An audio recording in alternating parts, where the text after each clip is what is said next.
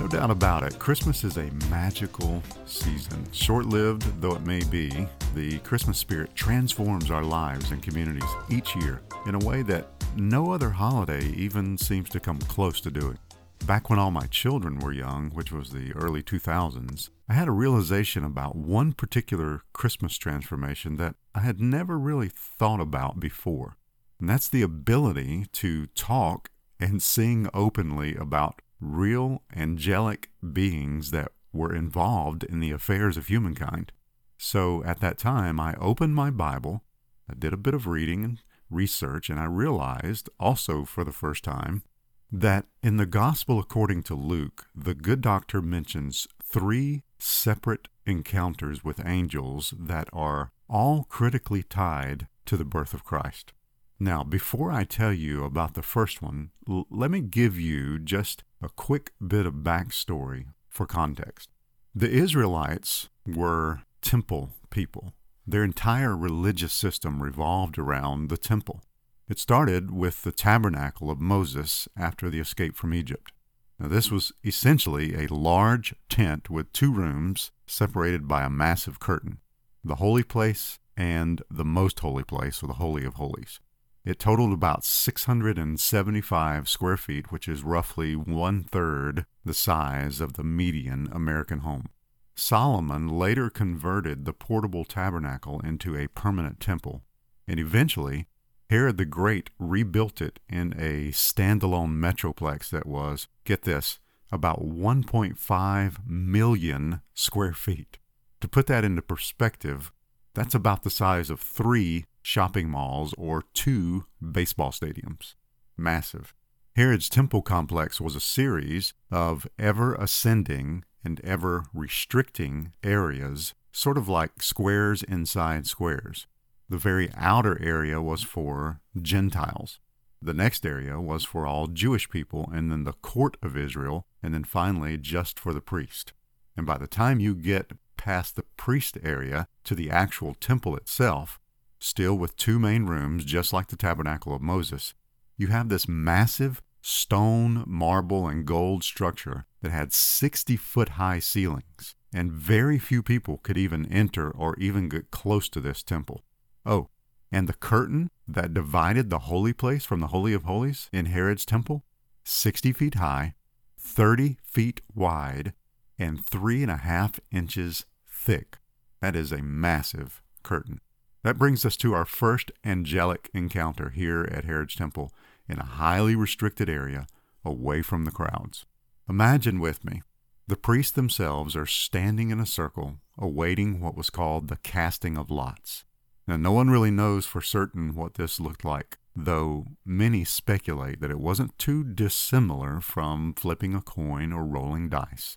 The big difference is that they followed Proverbs 16:33, which states very plainly, "The lot is cast into the lap, but its every decision is from the Lord."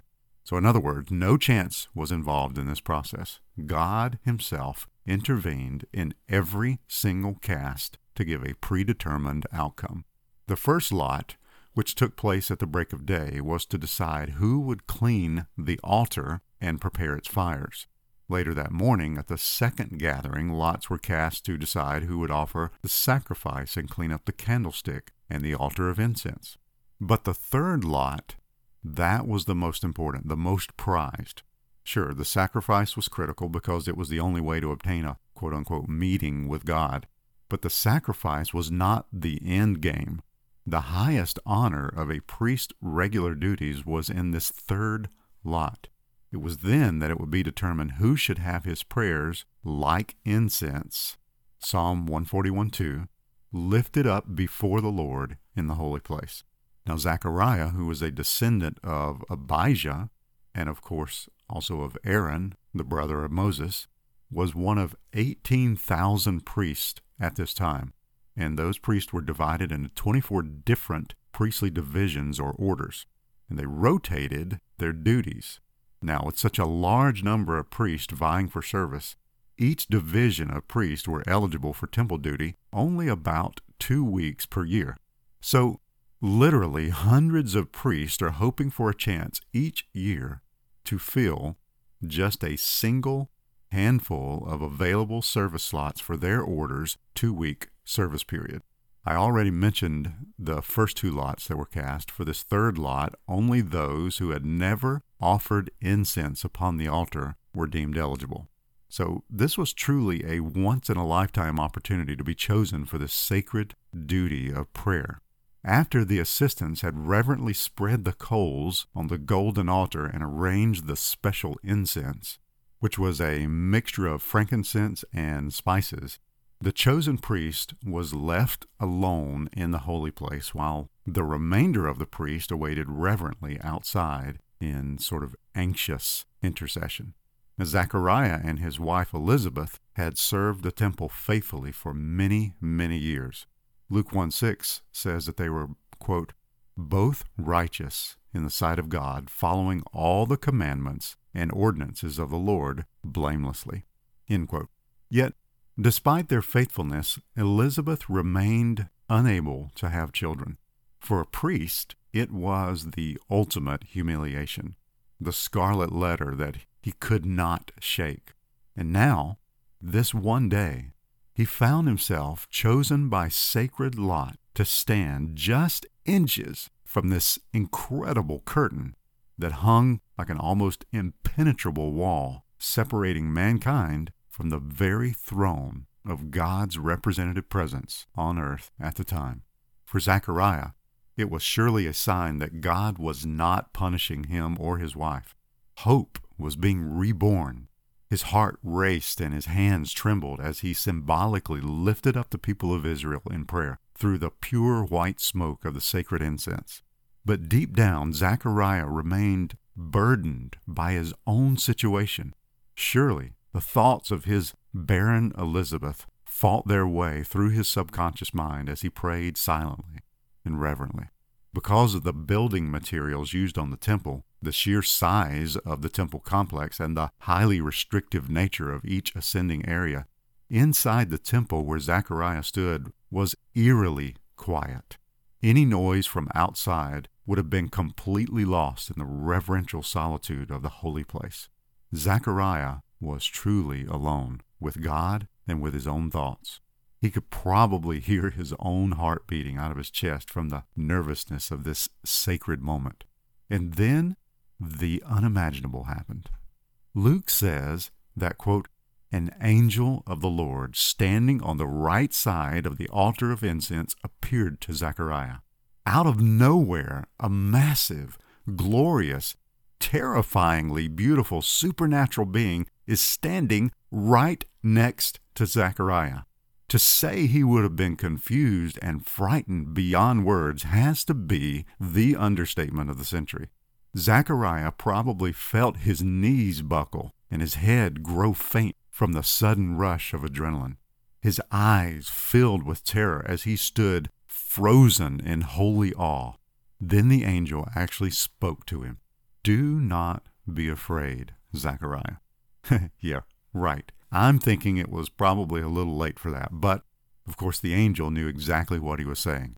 In other words, I know you are presently afraid, but you can stop being afraid now because, quote, your prayer has been heard, and your wife Elizabeth will bear you a son. You will name him John. Joy and gladness will come to you, and many will rejoice at his birth, end quote. Wow. The joy that Zechariah experienced at that moment must have been completely overwhelming. After all these years, it was finally true. God was not mad at him after all. God had heard his prayers, every single one of them.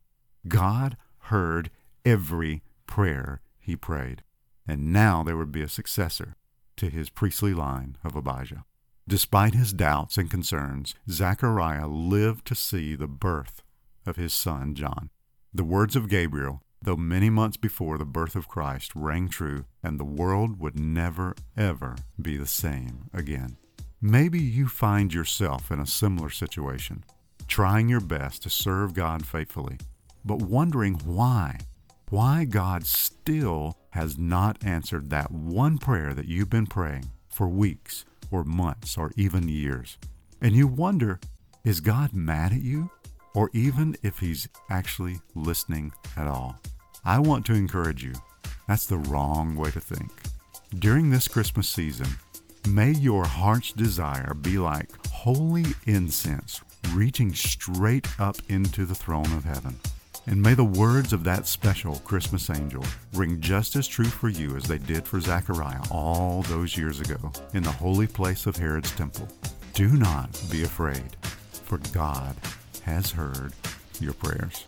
Remember, a better mind always leads to a better life.